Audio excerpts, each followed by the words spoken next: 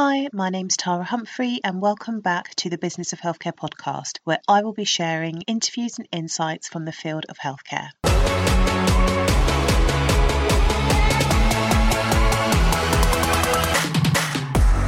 The Business of Healthcare podcast is brought to you by THC Primary Care, where we provide operations and project management to primary care networks. If you are a clinical director or a practice manager and your to-do list is growing by the minute and you could do with an extra pair of hands to support you to roll out your network-based contracts and projects, I would love to help you. We also provide consultancy and coaching advice to healthcare business owners and clinical leads looking to take the next step in their career or their business. Come and check us out at www.thcprimarycare.co.uk.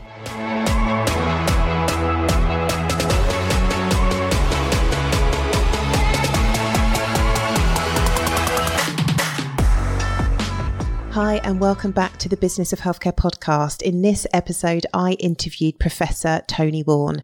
Professor works at the University of Salford. He's also a non-executive director.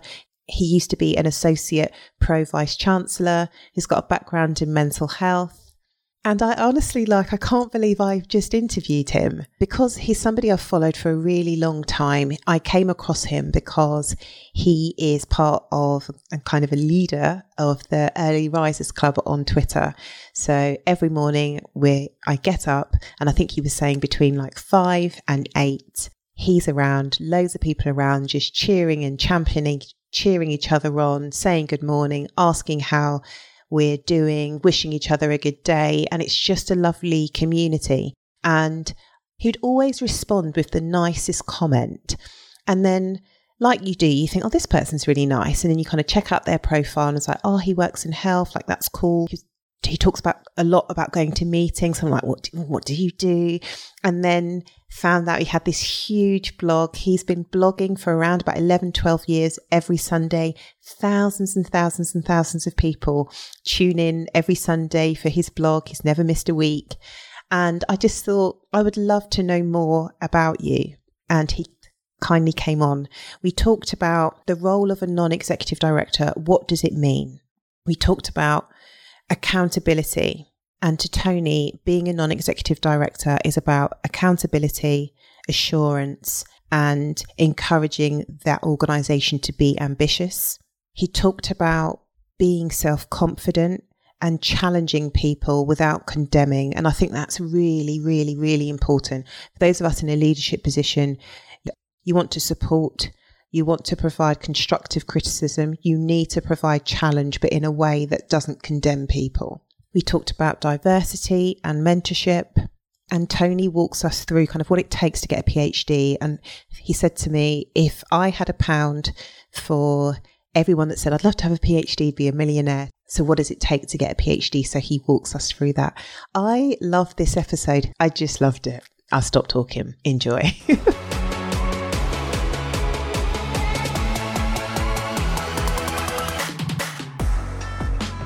Hi, Tony. Thank you so much for joining me today on the Business of Healthcare podcast. How are you doing? I'm doing very well. Thank you, Tara. And thank you for inviting me to be here this afternoon. My pleasure. So just to give a kind of background to our audience, I've got a Twitter account and I don't know how for months now, I wake up quite early and I started seeing this hashtag, which was the Early Risers Club. And it sounds silly because even though it's virtual, I was a bit like, should I start using the hashtag? Should I not? What do I post? And I just thought, Tara, you're overthinking this. If you want to use it, just use it. And I started using it. And every morning I get people saying morning, hope you're well. People always respond. And it's such a nice community. Did you start that? It was started originally by Judith Stass, and I think it was probably around 2015. So we're sort of been around for a bit now. And to be absolutely honest, Tara, it was a early morning kind of touch base with a couple of people. So there was Judith, there was myself, there was another lady who's now left Twitter. So I'm not going to sort of mention her name, but we just used to say, good morning. Have you got a busy day? what's the weather like where you are and that kind of thing. And over the last 5 or 6 years, it's just grown absolutely mushroomed.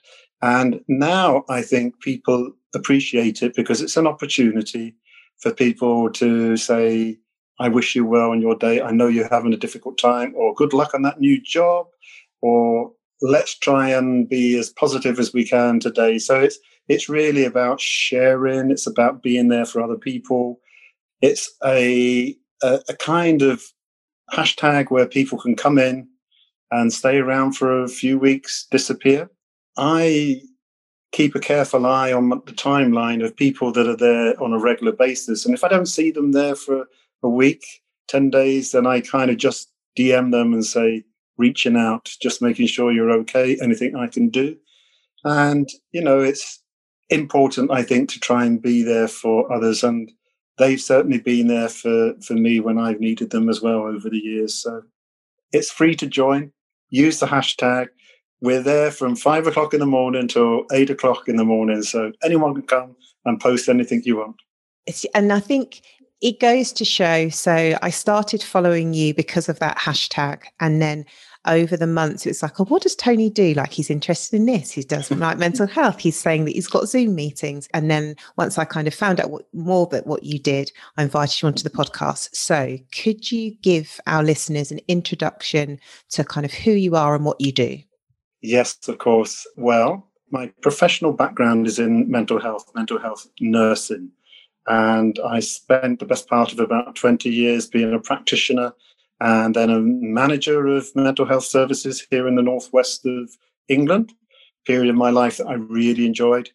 And for all kinds of reasons, which we probably haven't got time for here, I then went into the university system and started lecturing around mental health, around leadership and health policy. I was really interested in health policy.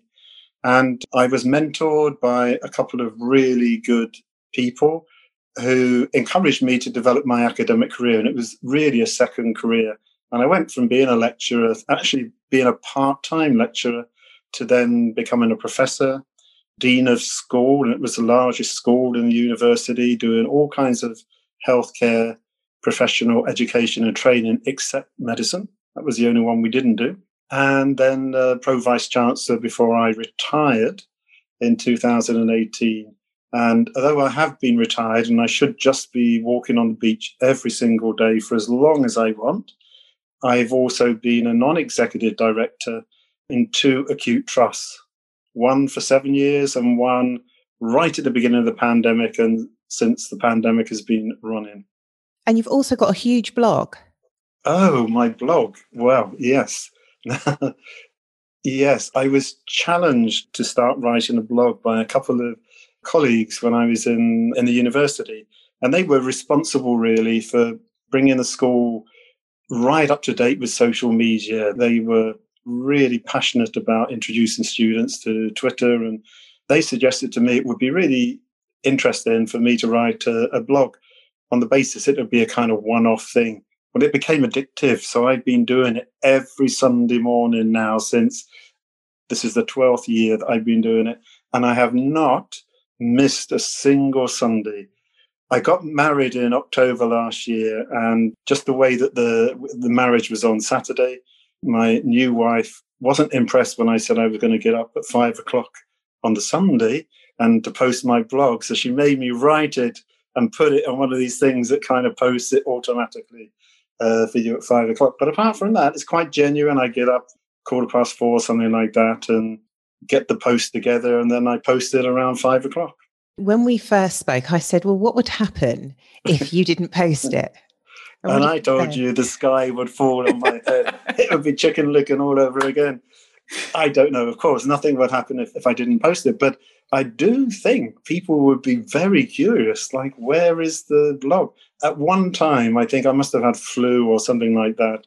And I was a little bit late posting it. It didn't go out until about 5:45. And my brother texted me saying, are you all right? Where's the blog?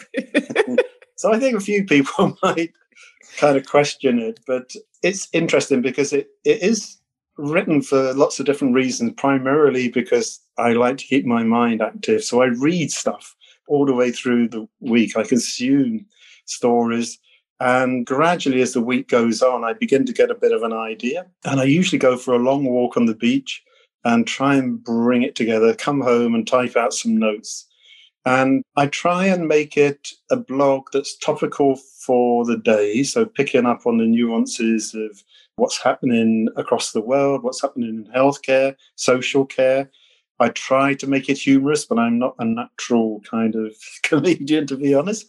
And I try and weave a golden thread all the way through it. So I start off with something that maybe connects the reader all the way through, but, enables them to look at different things. So it has a good following. I almost spend more time responding to the comments saying thank you than I do writing the actual blog. So it's obviously hitting a mark somewhere. You have thousands of views on your blog. Yeah, I do. I think for people listening, I don't know how much you appreciate it, but you're very consistent. So with the early Risers Club, I would think if you didn't respond, I'd think, okay, where's Tony? Very consistent. And it's like you're in it for the long game. So lots of people start a blog, I think lots of people start it for themselves, and there is business opportunities. And I know that we've discussed that. It's attracted lots of people to you. But the fact that you have been posting every Sunday for years, like so many people would have given up by now. But I think it probably goes back to your reason why you do it. And you've built up a loyal following. You are part of people's Sunday routine. It appears that way, Tara. Yes, I get that quite often. My first cup of coffee and I'm going to read your blog. Thank you very much. And it's kind of spooky. It really is. It's kind of spooky. But I tell you, Tara, I appreciate everybody who reads it and then takes the trouble just to make a comment or say thank you. It really is heartwarming from my point of view. And I don't write it for that reason, but it is really good when people take the time to say thank you. So you mentioned you are a non-executive director. Can you explain to our audience that may not be, we've all heard of the title, but what do you actually do? Well, you certainly work harder than the 2 or 3 days a month that you should be doing. That's for certain. The kind of strict reason for being a non-executive is that you're holding the executive directors of a hospital or a community trust or a mental health trust. You're holding them to account. So they all have portfolios of responsibility, and through various mechanisms, you make sure that they are actually doing what they're supposed to be doing. And what you're doing all the time is seeking assurance, so there needs to be some evidence that what they're saying they're doing, they're actually doing, and it's getting the results that you want. And the way that you do that is I've been very privileged to chair in both the trusts that I have a NED role in, the quality and safety and the clinical effectiveness sub-board committees. So you have an annual agenda of work that you want people to go through, and you seek evidence, and that usually comes in the form of reports, and you're able to challenge. And my philosophy is kind of built around 3 A's. One is accountability. So you have to let people know that they really are accountable for their area of responsibility. There's no getting away from it. And that's not a threat. That's saying, we're in this together, but you're accountable for it. If something needs a bit of help, a bit of support, then your responsibility is to let us know, and then we can provide that help and that support. I want them to be able to demonstrate assurance. So reassurance is good, and that's the kind of added bonus. But let's see some evidence of what you said you've done and the kind of consequences of that action or intervention. And then I want people to be ambitious. So I don't just want them to sort of come along and say, okay, everything's good. We've had a CQC report and we're now sort of good in all areas. I want them to be ambitious, because there's always something you can improve upon.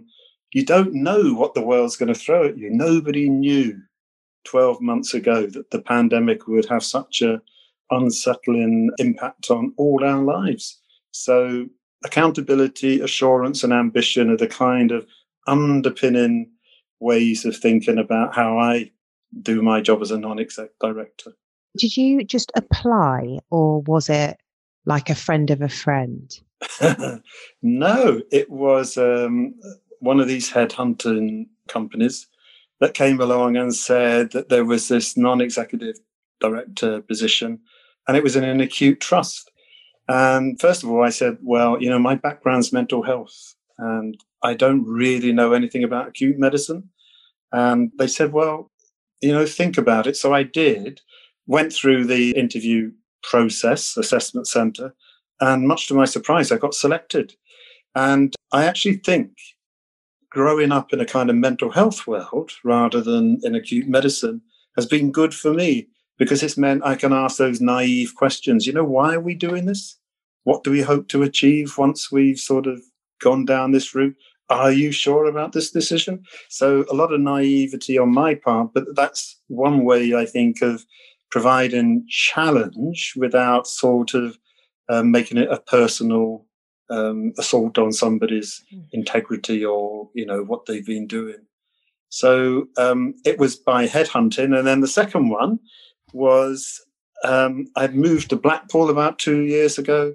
And I just saw I think it was online, an advertisement for a non-exec director. And I thought, this is great because I could walk to this hospital from where I live. So I went there, and the governing body, who are the ultimate people who decide who's going to be a non-exec director, had a split decision. And it was kind of interesting. They went for somebody else. The chair rang me up and he said, got some good news and got some bad news. I said, let's hear the bad news first, thinking, I haven't got this. He said, you haven't got the job. We've given it to somebody else, the other candidate. He said, but if you don't mind waiting 4 weeks, one of the other non-execs is retiring and we'd like you to take their place. And he has spoken to the governing body and they were all happy for that. So I joined just as the Prime Minister said, okay, we're going down into lockdown.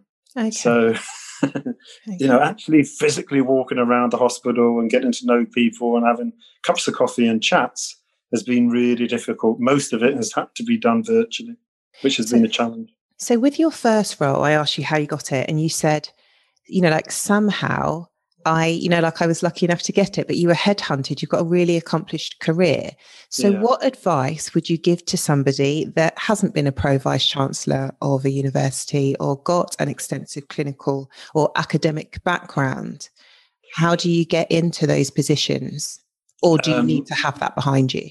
No, I don't think you need to have that behind you. We have on both boards people who are both accomplished in the sense that you're describing, but also accomplished in other ways. So who don't necessarily have had a career that's taken them through that, but maybe have done a lot of work independent sector or the voluntary sector and have an interest. What people are looking for, I think, is integrity.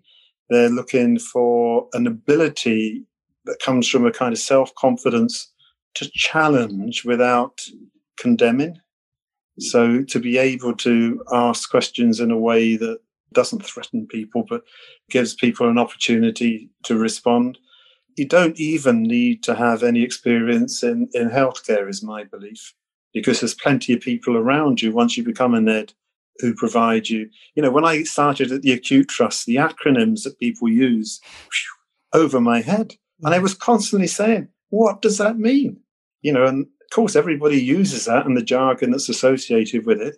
And actually just asking the question makes them pause about how they're using language and why they choose to explain the world in that way. So I think you need to also be aware of what's going on in your local community.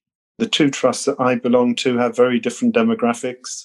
There are similarities around deprivation and inequalities, but they are very different demographics. So you need to be aware of that. And I think it does help if you are involved in some way locally in some shape or form.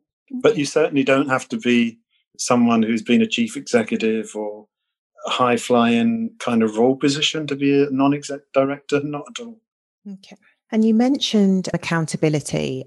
How does the non-executive board hold the organisation accountable? And in regards to, and I suppose what I mean, what's the consequence if they cannot demonstrate the evidence? Well, that's a really good question, Tara. That is an absolutely brilliant question. I think too often there's been a really cozy relationship between the non-execs and the executive directors. And you can see why that happens. I've been a non-exec 7 years, which is 1 year more than you're supposed to do. And they have those time limits in place for very good reasons, because it is easy over time just to become very cozy. And once you start to do that, then things can slip.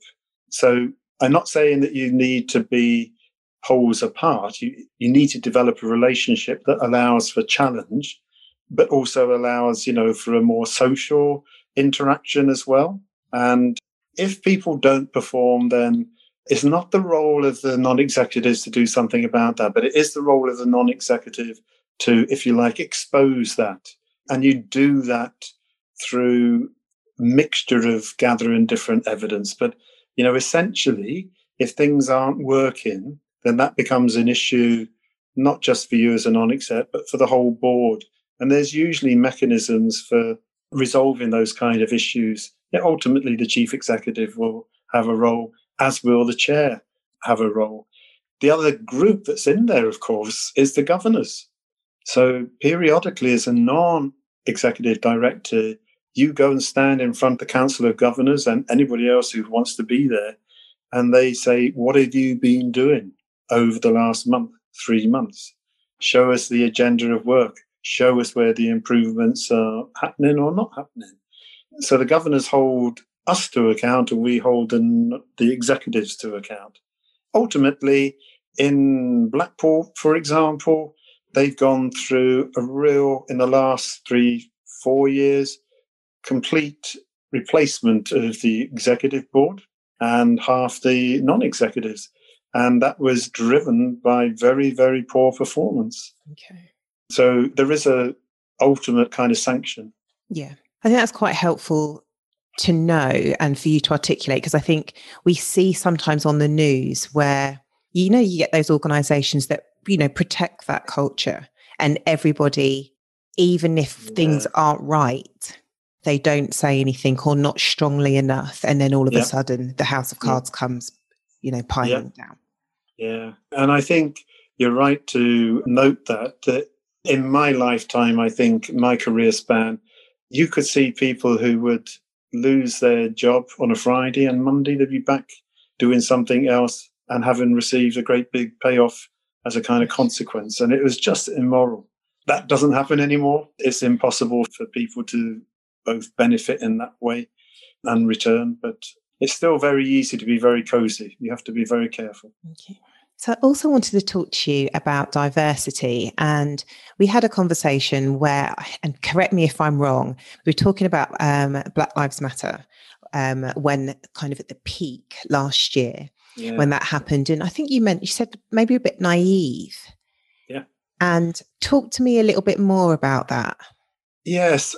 I think that I was naive around the kind of unconscious bias that people have, and the way that comes out in many aspects of, from my point of view, public life, but in society in general. And I think I decided to write a blog about my misgivings, my sense of bewilderment as to what the issues were, and also a kind of sense of dismay that I actually didn't know enough about what was going on in terms of discrimination, yes. Oppression, yes. I'm a kind of teenager from the 70s. So, the kind of black Angela Davis and, the kind of liberators out there in the States and so on I read their books and I kind of identified that in the same way that I might have identified with, Mao Zedong's Little Red Book. So it was part of my growing up. And yet I didn't absorb any of that reasoning and that meaning. So 40 years later, being presented with such an emotional kind of turbulent kind of pushback across not just the US, but across many, many nations, I found quite bewildering. And to be honest, Tara, I didn't understand, and I didn't understand why I was so ignorant.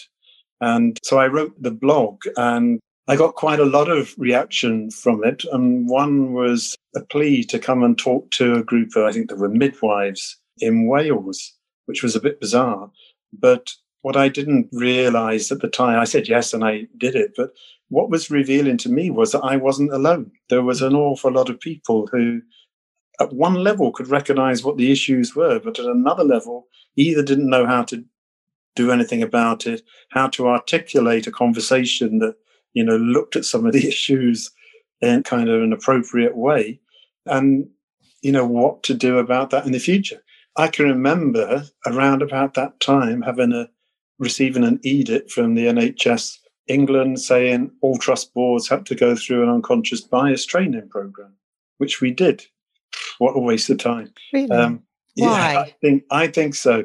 I don't know whether it was the person who delivered the workshop for us, but the one thing it did was to raise awareness of where unconscious bias lurks in society, and gave lots of examples of the kind of consequences of that, but fell short of really saying what we could be doing, what we should be trying to work towards, that kind of would remove that unconscious bias that is there in people's minds and thinking.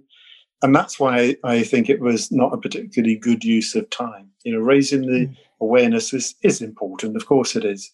But a workshop should be facilitated to enable the participants, I think, to move from a place of ignorance to a place of understanding, and then ambition to do something different in the future.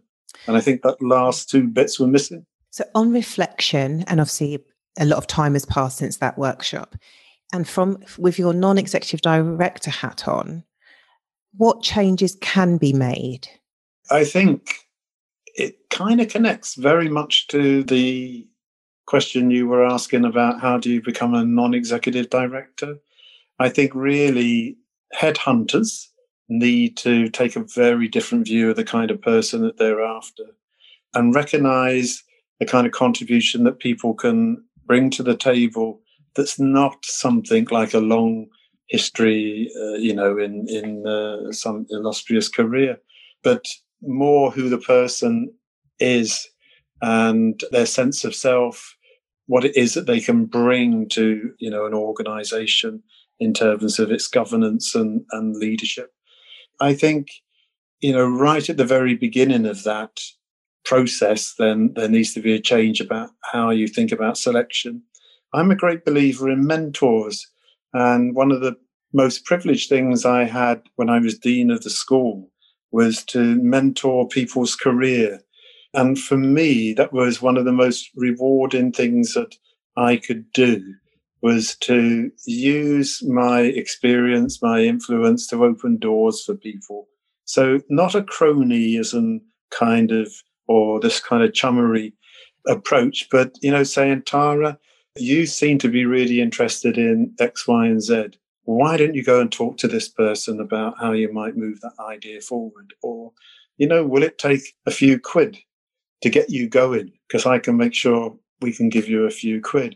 Or let me take something off of your shoulders so you have a little bit of time to think about how to develop this. So the rewards for me were manifest in many ways, but, I began to go to meetings where people who had come in at a very junior level in the organization had kind of moved up and were now sitting on the opposite side of the table telling me what we could do as a school, and, hugely rewarding. And, of course, I was dean of a school of healthcare professions. In the main, most of the people I worked with were female.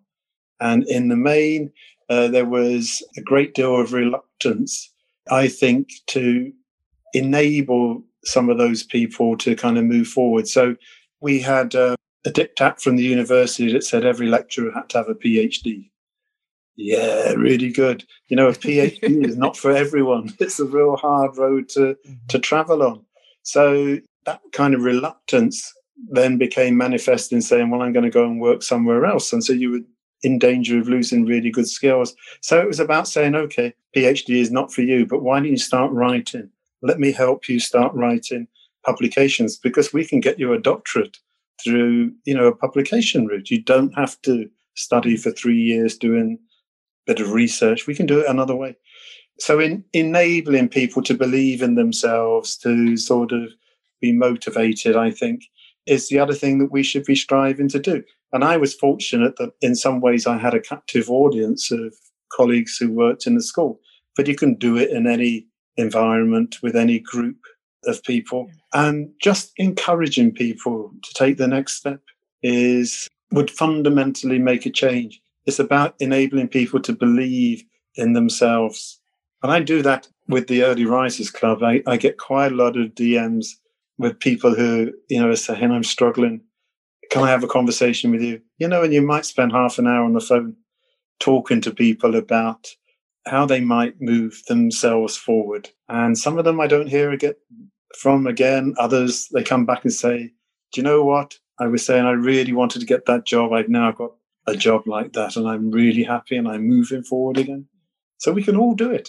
Yeah. And I would say in regards to the mentorship, we do have to, for some people, they have to overcome that unconscious bias, because if somebody reaches out to you that may seem so different from you, and I think sometimes there is a little bit of it like the imposter syndrome from the mentor, because they may be thinking, I've got nothing to offer you.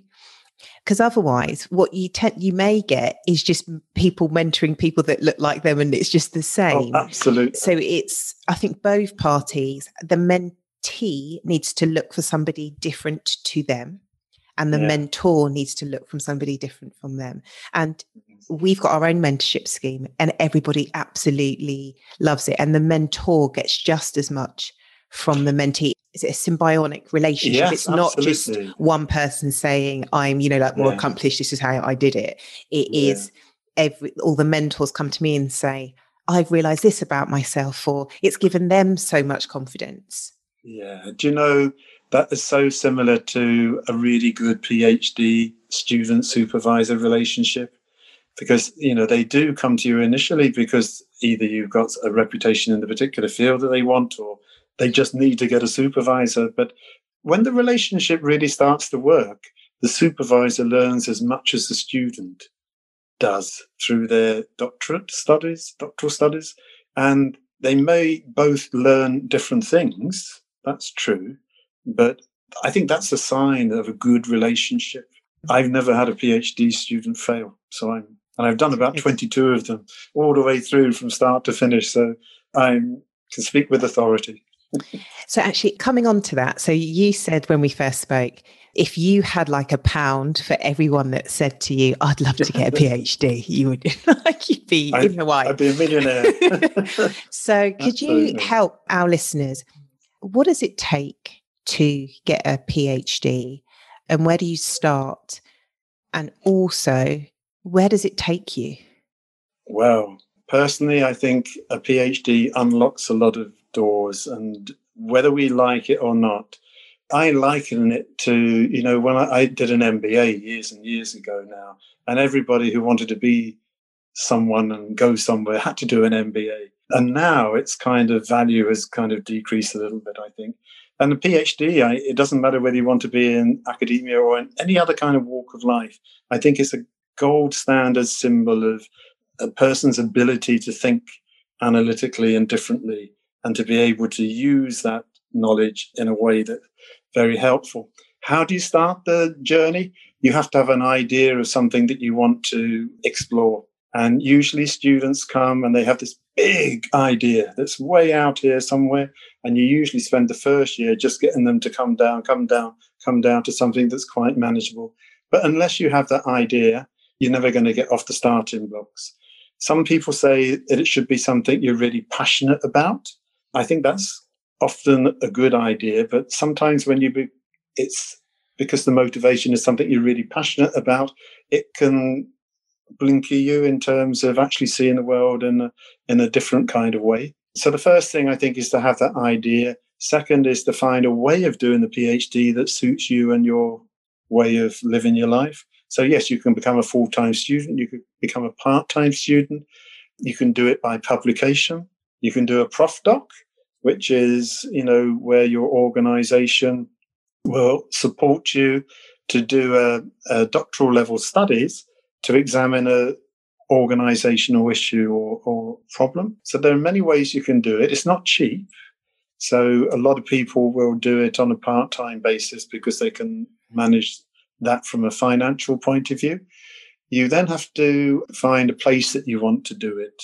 So there are certain universities and departments, schools within universities that specialize in certain areas. So do a bit of due diligence and research and find where you want. And then the next critical thing is to identify a potential supervisor.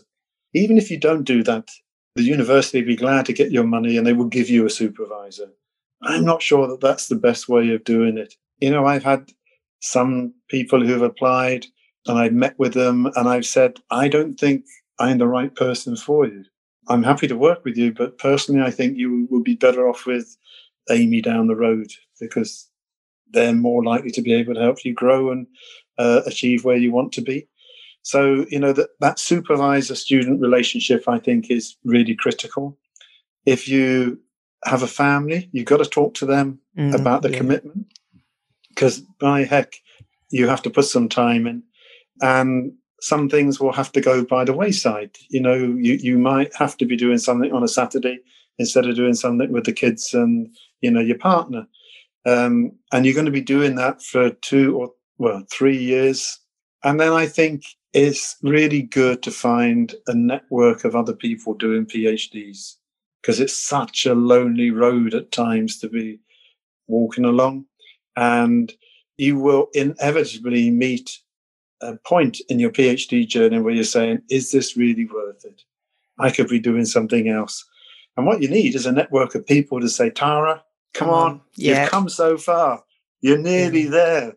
And that's particularly important when people write up, a number of my students who say, I can't submit because I just read something that I need to put in chapter 3. And you're saying, for goodness sake, put it in, finish it, because you've got plenty of things you can do once you've got your doctorate and you can follow up and do future research. So it should be a fun thing. It's not always going to be fun. It is hard work. I think it was, I was really fortunate. I had a really eccentric supervisor who cajoled me and shoved me along and kept me thinking. And if I tell you, the first time I met him, he had emailed me and said, write me 3,000 words on leadership, send it to me, and then we will meet. And I met him, and he took this 3,000 word paper and he ripped it in half, threw it in the bin, and he said, you've got no idea what you're talking about. And I felt so deflated and thought, what am I coming to? And he said, right, let's have a conversation about leadership. And he just kind of took me to places that I hadn't even thought about. Mine was a very pedestrian view of what we might mean by leaders and leadership. And in an hour, he just took me to so many different places. And I loved him. By the time I finished my PhD, I would have done anything for him. He was totally eccentric. And what was your final thesis on?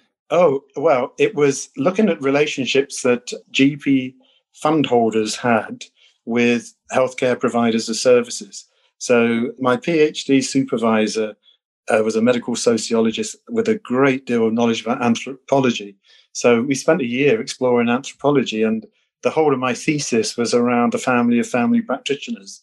So it kind of drew on these notions of relationships that they had within the family. So the GP with the practice nurses, receptionists, and anybody else who might be visiting, but also the relationships they had with other medics. So, if they were commissioning services from an acute provider, often it would be somebody that they went to medical school with. So some of those relationships were quite close. And because the government at the time had put in a kind of contracting, a kind of quasi-market, I was interested to see whether some of those relationships just kind of worked their way through the market, or whether people use the market to further and strengthen those relationships. And that's often what happened, I think. And here's an interesting thing. I got about 2/3 of my way through data collection and doing my PhD, and we had a change of government, and Tony Blair came in and he said, don't want the quasi market, get rid of GP fund holders. And I'm thinking, what? I just spent, 2 years gathering all this data. But anyway, this is where you have a good supervisor. So the supervisor steered me, and, in the end, it was fine. It was okay. We got a thesis out of it. And where has it taken you? Like, what does it having that PhD at the beginning of your name or the end of your name if you use it. Like, I know it's about I think my understanding is you do a PhD because it's personal to you, might not be necessary unless you're in a university which requires a PhD. Yeah. You are doing it because for the love of learning, the love of knowing, to go that one stage deeper.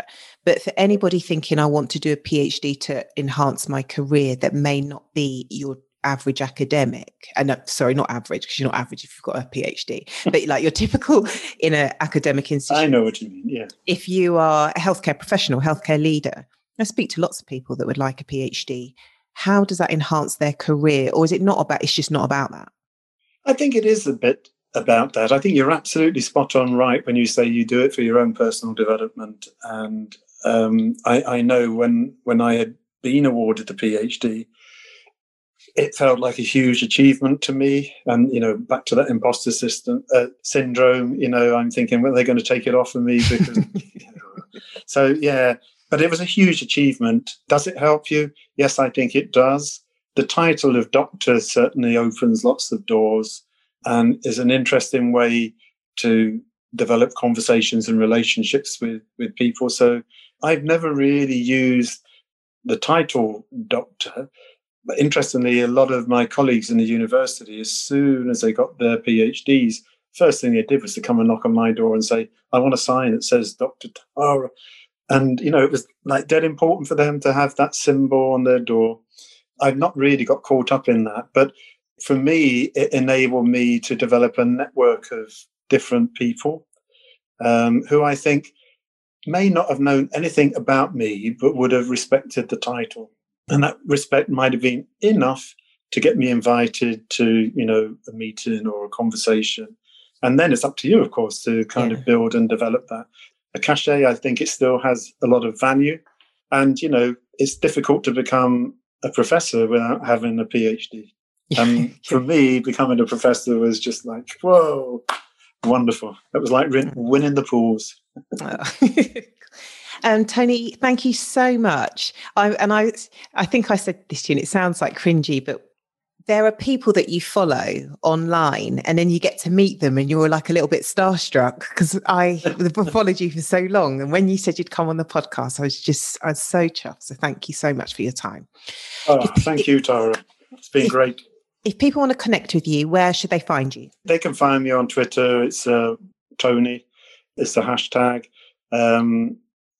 If they go on the blog, there's details, I think. So again, just put Tony Warne blog into your Google search and it will throw you up, and all my contact details for ease are there. And I'm very happy if people want to DM or whatever. I'm happy to respond. Thank you so much. Thank you, Tara.